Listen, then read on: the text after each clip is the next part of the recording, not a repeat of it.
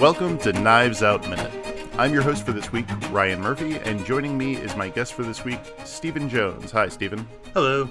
This week today we're covering minute 26, and that is from minute 25 and 0 seconds to minute 25 and 59 seconds. Our clip today starts with Marta finishing her assertion that lying makes her puke.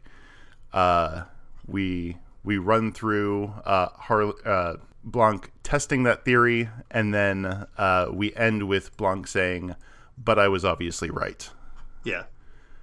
So what'd you think? What'd you think of this minute? I think it's a good demonstration of how much information the movie packs into, like information per minute. Oh, absolutely. Yeah.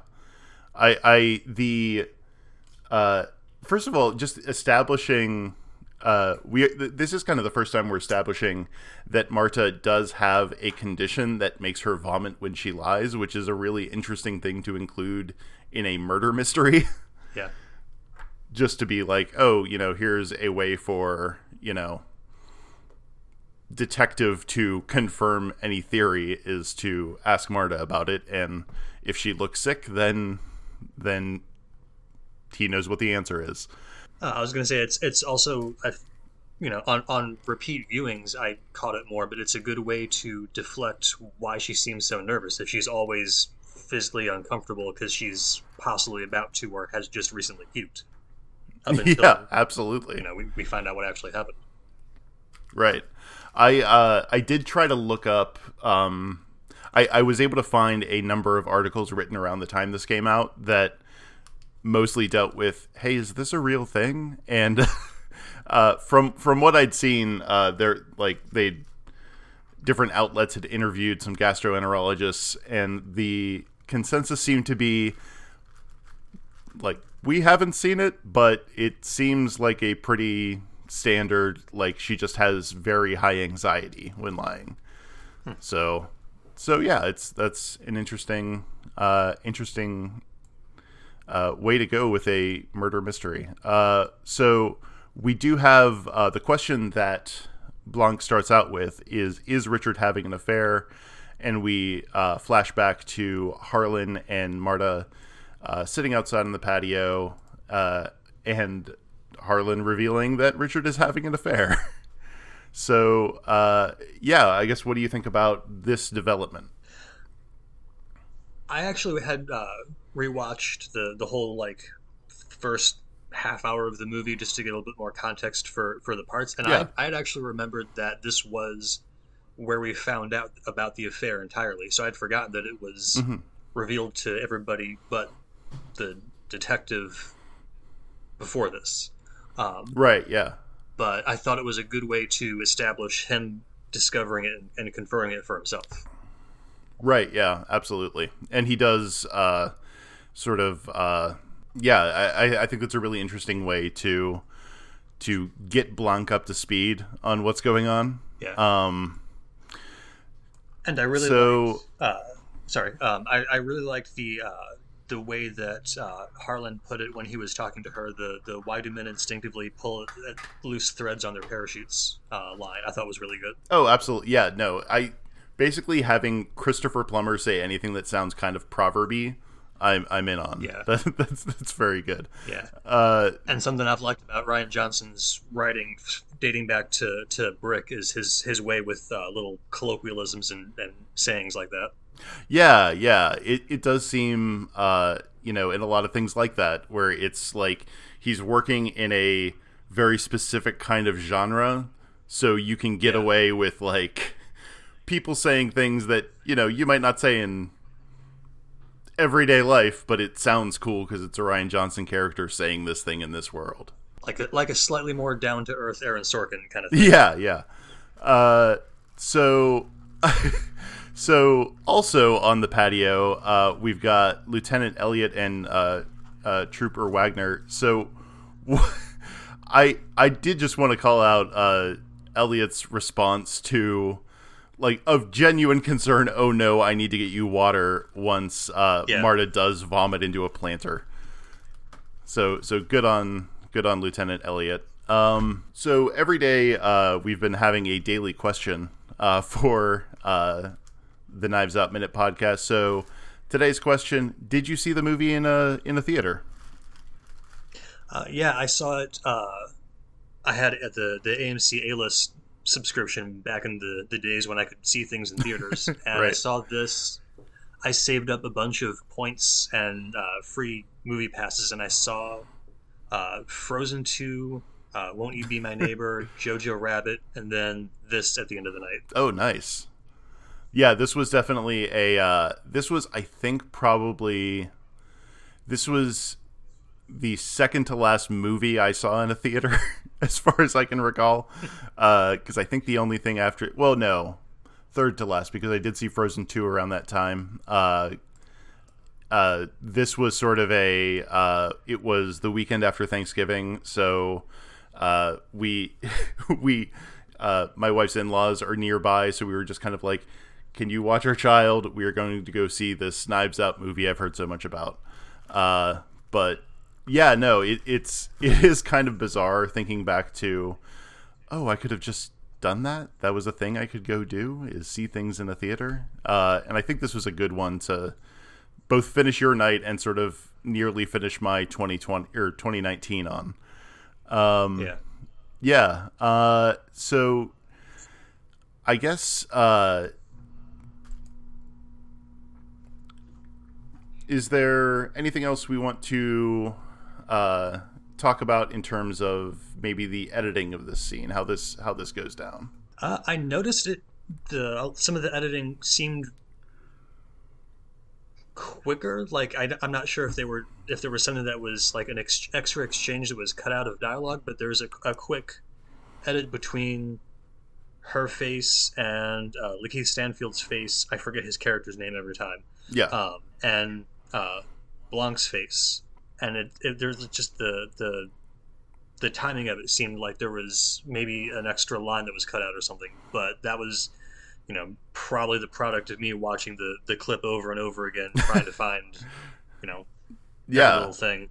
Yeah, no, I think the interaction between these three characters is really impactful. I mean, this is sort of, we're establishing a key thing about Marta, where... Yeah. And we're also, like, so the thing about Lakeith Stanfield's character is he's very reasonably trying to, like, just... he's not in a murder mystery, and that's completely reasonable from, like, what his character is doing and thinking, whereas, like, obviously we've already seen Wagner is just super excited to be hanging around Benoit Blanc.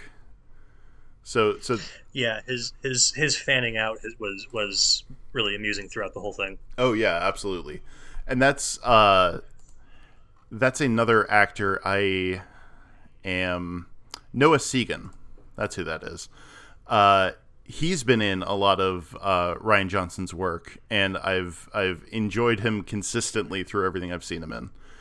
Yeah, he was the guy behind, like, the pie shop in Rip, wasn't he? Yeah. Okay.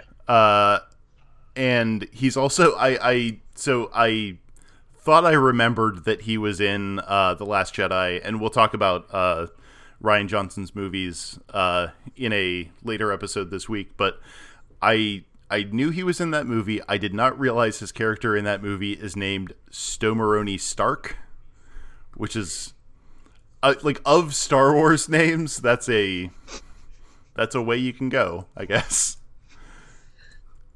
Okay, so it's not inconsistent with the rest of the names, I guess. Yeah. Well, it's like with Star Wars names, you either go very sort of wild, or you have a Jedi named Kyle, and it's like, okay, well, that'll work too. So nearing the end of this clip, Marta tries to lie, can't, vomits into the planter, and then I was looking over the shooting script for the movie. It's so the script specifies, and I don't think this is quite how it plays out, that Blanc offers his handkerchief and apologizes and says, I assumed you were speaking figuratively. And then Blanc takes the shortest acceptable beat of concern before turning to Elliot, which is like, I feel like he's a little more, he's excited about like figuring out this mystery, but I feel like he's got some tact. With at least enough to know that he should do the thing. Right, yeah, absolutely. But at the end, he does confirm, but I was obviously right. This was, Richard was having an affair. That's a motive. And we'll have to wait for the next clip to get into what we think of that motive. Cliffhanger. Yeah. So I guess, is there anything else we want to discuss on this minute?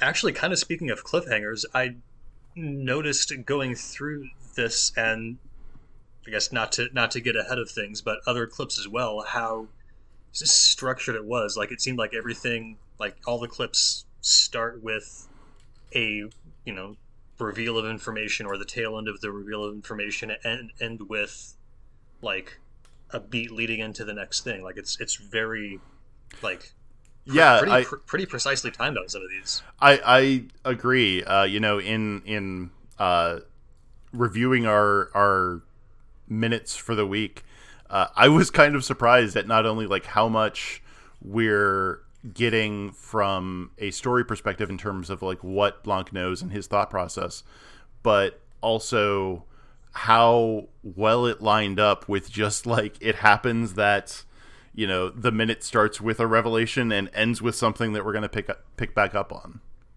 That seemed to be the case throughout. So like it almost works as like a minute clip serial kind of thing. Yeah. So good work to Rian Johnson on predicting that we would have a podcast breaking down his movie minute by minute. Because it does almost seem like intentional in a set, like it obviously not, but it was kind of cool that each one is a very discreet, we're going to have a thing, and then we'll get to it in the next minute. Okay, so I think that's what we've got to say about this first minute of this week, minute 26. So thanks for joining me, Stephen. Do you have anything that you'd like to plug? A lot of things I've started, nothing that is complete because my follow through is shaky, but no, if I ever have anything to plug, I'm getting awkward and weird about it, so this is probably gonna get cut. No, I don't really have anything that I'm working on just this second. Okay, sounds good. I will then say thank you, everyone, for listening to Knives Out Minute. If you could take a chance, I'm Abba over here. If you could take a moment to review this on your podcatcher of choice, we would greatly appreciate it. And we'll see you again tomorrow for more Knives Out.